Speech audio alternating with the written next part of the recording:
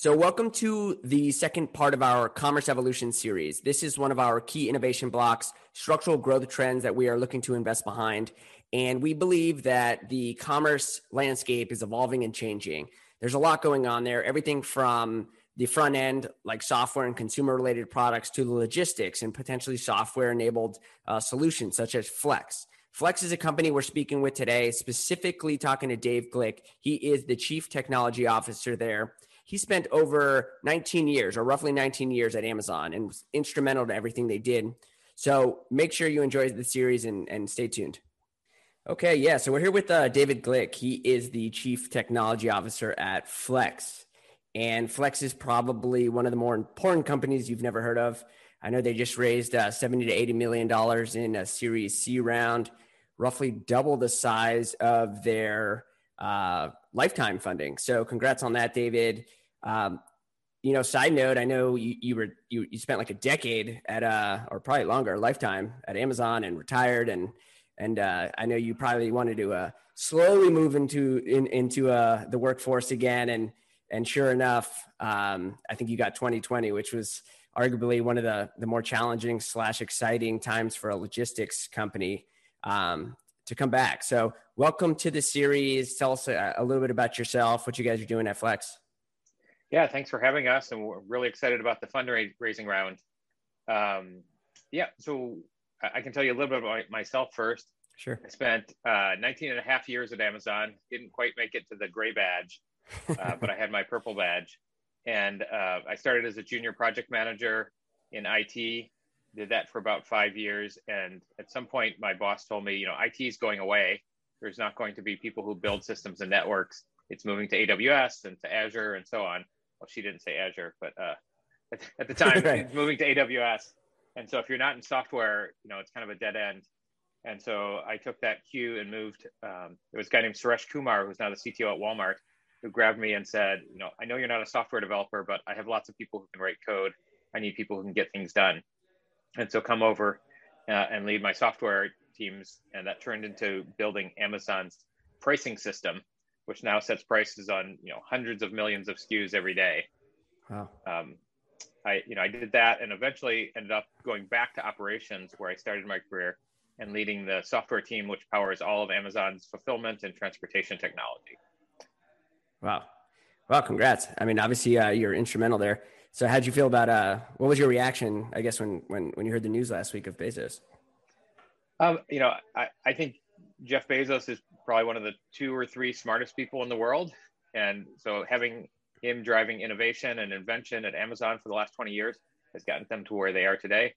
If you look at the leadership team over there, there's lots of people who've been there for 15, 20 years on the S team. And so you won't have a lack of continuity. Amazon will continue being the Amazon that they are. One of the questions is, like, they got into Kindle. They created the Kindle business, the digital book business.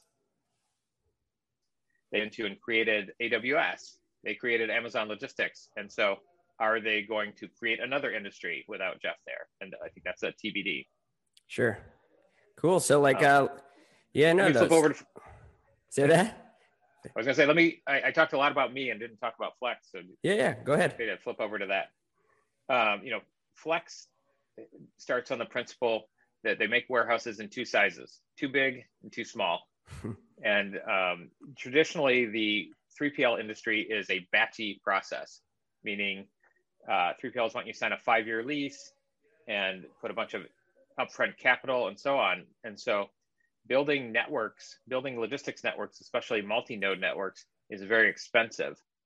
And so Flex's goal is to debatchify that process, meaning if you really only need a warehouse for 3 months to store some pallets in, you need 20,000 square feet. You should only pay for 20,000 square feet for 3 months rather than paying for 5 years of 100,000 square feet. And we started out as we can find you space to store some pallets. And then we moved into relatively simple distribution, which is pallet in, pallet out, restocking your stores. But in the last 2 years since I've joined, we've moved our focus almost entirely to fulfillment, and in particular, same-day fulfillment. And if you think about where the world's going, Amazon was at 2-day shipping, Now they're at 1 day shipping, and in Seattle we get same day shipping. To do that, you need to put inventory close to customers, and to do that, you need lots of nodes, lots of buildings. And Amazon has hundreds and hundreds, thousands really around the world, but everybody else, has dozens at most. Like Walmart has a couple dozen buildings. Everybody else has less than that. And so, to do a same day program, you need like 20 nodes. And going to a traditional 3PL, that's an expensive proposition with the startup costs and long-term commitment and all those things. So Flex gives you an opportunity to stand up same day fulfillment in a few weeks, and experiment with it and expand it if it works. Got it. So how are people, I guess, engaging with the product? Is it a software solution that they engage with? Is it like SDKs, APIs for like maybe the bigger players? How are they kind of using the tool? Yeah, great question. We have a warehouse management system and an order management system. And so for our customers, we install our technology into the 3PL. And so what that means is if you're a shipper, if you're a customer, and you say, you do an integration one time, you sign a contract with us one time, and then you have access to all the warehouses in our network, which is about 1,500 across the US and Canada. And the metrics you get back and the SLAs you sign up for are the same because you're dealing with us. From the operator side, we have a cloud-based warehouse management system, and we send you a box of scanners, like Zebra scanners. And so you open the box, they come pre-installed with our associate-facing software. You hand that to the associate, and they can be up and picking product by noon. And for the managers, they log on to our cloud-based shipper portal or warehouse portal, and they see this is the inventory we have in the building, and this is the orders I need to get out today. And so we can start up a site from contract to first ship in less than a week. Wow, interesting. So this kind of like when you think about it, it sounds a little bit, and you mentioned it before, where it sounds somewhat of an unbundling taking place here, where you kind of are like Uberifying warehouse space and logistics. At the same time, it's essentially, again, giving the power back to the seller, let's say, where they can somewhat control their own destiny and capacity, right? So if you think of the historical storage market in IT, it was you bought capacity, but you only use like 30, 40, 50% of the capacity. And in warehousing, you're probably, I don't know the exact number, but I'm sure you were underutilizing your warehouse space, and you guys are sitting there to obviously keep capacity as high as possible and pay for your consumption. Is that like a proper analogy in terms of how you guys and other companies, I guess, within the space are kind of attacking it? Yeah, the IT analogy is great. I mean, it used to be you had to build your own data center, or you had to go to a co-hosting facility, and they would want you to, or co-location facility, they want you to buy racks, and you'd have to buy a year or 2 year or 3 years in advance, and they charge you for all that. And then AWS came along and Azure came along, and you just pay for what you use. So we think of ourselves as the physical cloud, like the warehousing cloud. Got it. Now, I guess give us a sense of how you fit within the whole ecosystem, because we know companies like Flexport are essentially freight, right, from like overseas or however, and there's maybe 9 people, 10 people in between, or companies and facilities that touch the goods. Where do you guys fit in? Just kind of take us from origination of product to touching Flex to then end consumer. Sure. If you think about the logistics space, it's made up of nodes and arcs. And the nodes are buildings or docks or ports, and the arcs are ships and planes and primarily trucks once you're in country. And it turns out that all the money is in the arcs, right? There's $160 billion of warehousing spend, but there's like $1 trillion of trucking spend and freight spend, transportation. And so all the money's in the arcs, but the way you take cost out of the arcs is you put the nodes in the right place. And traditionally what people would do, retailer would say, where should I put my buildings? And it would say, you put it in some software and it would say, oh, you should put 9 buildings and these are where they should be. And then the retailer says, oh, I can only afford 2. And so you put that constraint in the system and it sub-optimizes everything. And so if you think about it as an optimization problem, imagine you could move your buildings from month to month as your customer base grows and changes and your SKU base grows and changes.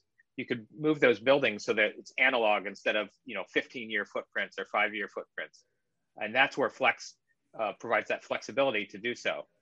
And so Flexport brings the product to Port of Long Beach or Port of Tacoma or whatever, and then Convoy or other truckers pick it up from there and they bring it to the node, which is a fulfillment node or distribution node, and that's where we play. And so everything in the four walls we are responsible for. And then, there's the last mile component. And traditionally, last mile has been, replenishing Walmart stores. And so you have full truckloads coming out, you load 26 pallets. What that means is you've got sort of 10 forklift drivers loading trucks in your building. And, you make $20 to $30 per square foot on that business. But if you're doing fulfillment, you don't have 10 forklift drivers loading trucks. You have hundreds of associates picking product, putting them in boxes, and handing it to UPS. And so as an operator, you make $100 a square foot instead of $30 a square foot. And that's one of the things our operator customers love about us. Got it. Now you just mentioned 100 people essentially touching the good and loading trucks. Robotics is, when you think future, right? 3, 4, 5, 10 years from now.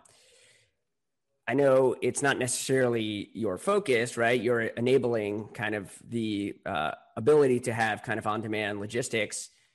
But how do you think about robotics inside the facilities?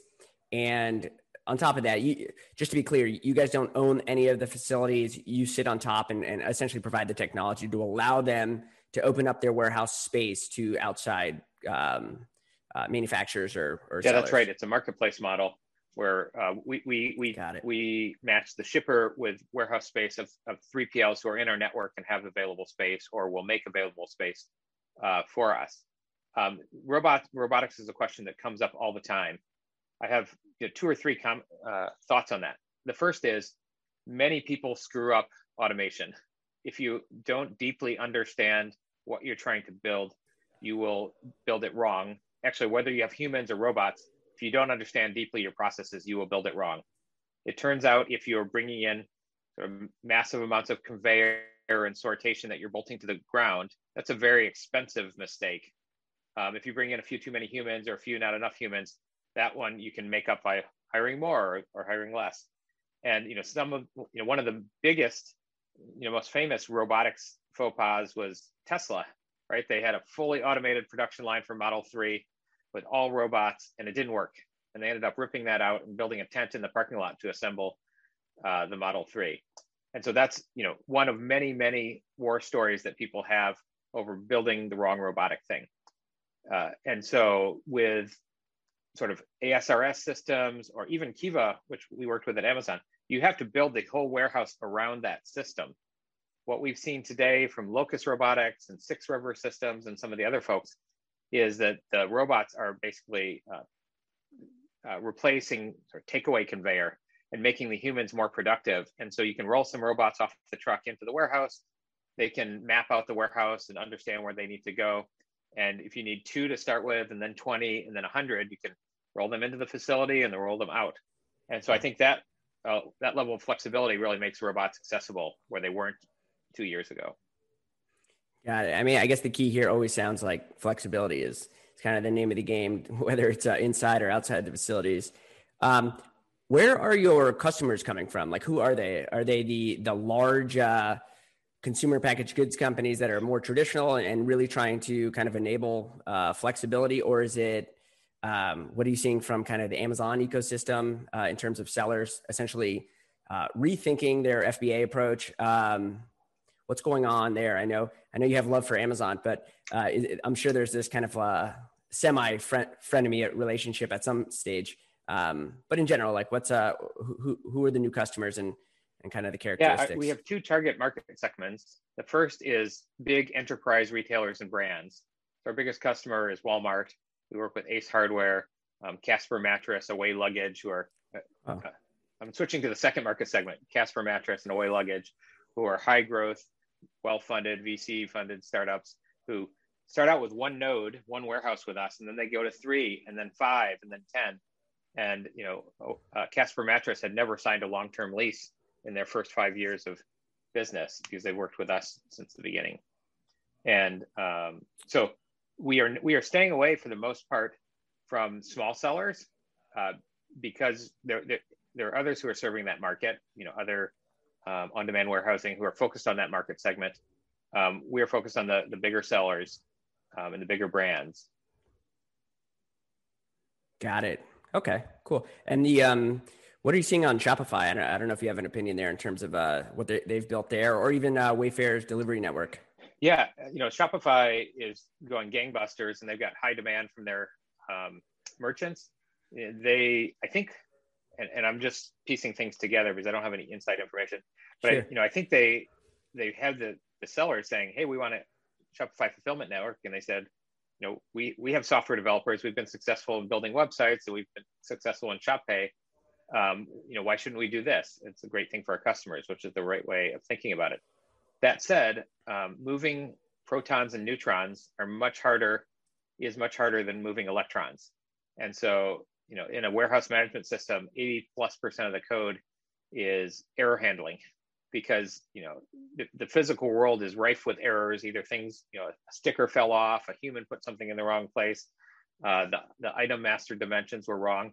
And so I expect that they will have challenges sort of adjusting to that.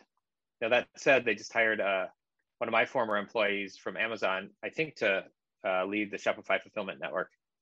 And so I applaud them for going and getting an Amazon leader to do that. Right. Nice. And where are you guys where are you personally obviously getting your inspiration from? Is it looking at what has happened at Amazon throughout your career? Is it consumer driven, like your customers? Is it there's new things that we saw here in COVID, and that'll be my next question is kind of what you saw there. But separating that idea is more about, you talked about small and large packages, but we're also moving into kind of the potential of cold and hot packages with like pharmaceuticals and such. Like, so you personally getting your inspiration, kind of how do you think about building new solutions for your customers? Yeah. First of all, I'd love to get into cold and hot, but there's just so much right in front of us now that's a next year project or the year after, I expect, but we get lots of people asking about that. My mantra is put engineers close to customers. And so as close as we can get, when I started at Flex, we had the sales folks talk to the VP of product, who talked to the product manager, who talked to the dev lead, who talked to the engineer. And that was way too many people between the customer and the engineer. And so what we've tried to do is push our engineers and our product managers as close to the customers as possible. And that allows us to get our inspiration directly from customers. And, in the end, that's the only thing that matters, is servicing your customers. For sure. No, that's a good approach. And then COVID, what happened there? Obviously, we know what happened in general in logistics, but at Flex, kind of what was the impacts, and kind of maybe talk early days, what you saw, and then what you're seeing today, so we can just kind of get a sense of the difference. Yeah, the first in March, April, in particular, we found, Amazon was closing a store to FBA sellers, and we found lots of inbound calls saying, "Can you help us? Can you help us?" And we got on the phone, and by the time that we were ready to move fast, by the time the customers were able to move, it was 6 weeks, 8 weeks in, and Amazon had started to open their doors again. And so they were like, we're just going to stick with what we're doing.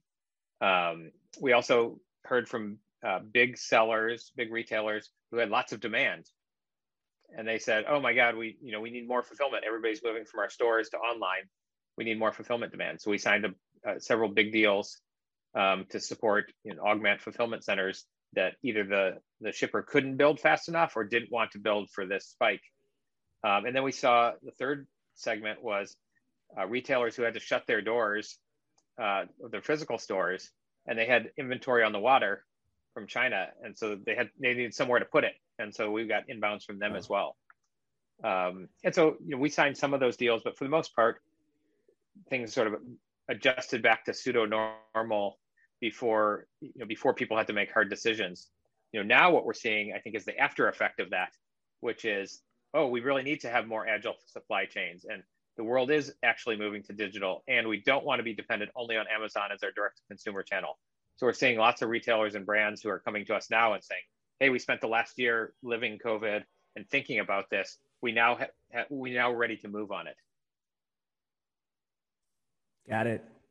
That makes sense. Was any change in the type of customer that was reaching out, or was it more kind of just broad based that everyone was trying to figure out how to push product out? Obviously, there's those cohorts of industries and segments. I'm assuming that's what you were referring to earlier with Away. But the kind of just the law of the land as it relates to industry types and kind of who's leaning in and maybe who's leaning out. Yeah, one of the things we've been pushing on, this year, and this year's pretty new, but we've already made a ton of traction, is, how can we help brands get a direct to consumer strategy?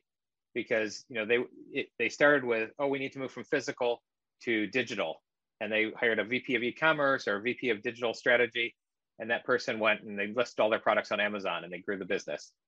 Now, Amazon still continues to be a huge channel, but these big brands who used to be bigger than Amazon are now, they've moved from being the dog to the tail. And so some of them are saying, hey, we need to control our customer. We want to have a direct to consumer presence. And we think we're uniquely positioned to build them multi-node networks for 2-day or 1-day or same day, which would allow them to launch with a same day promise in all the big cities. Interesting. What are you seeing from Instagram Shop and that? I don't know how much you kind of think about Instagram or the actual endpoint, but in terms of like top of funnel. But what's your opinion there, if you have an opinion at all? Because that seems like a ripe area for kind of the unbundling again of everything on the back end. Yeah, I think there's two pieces. One is it's a great new channel, and everybody's exploring how to exploit that.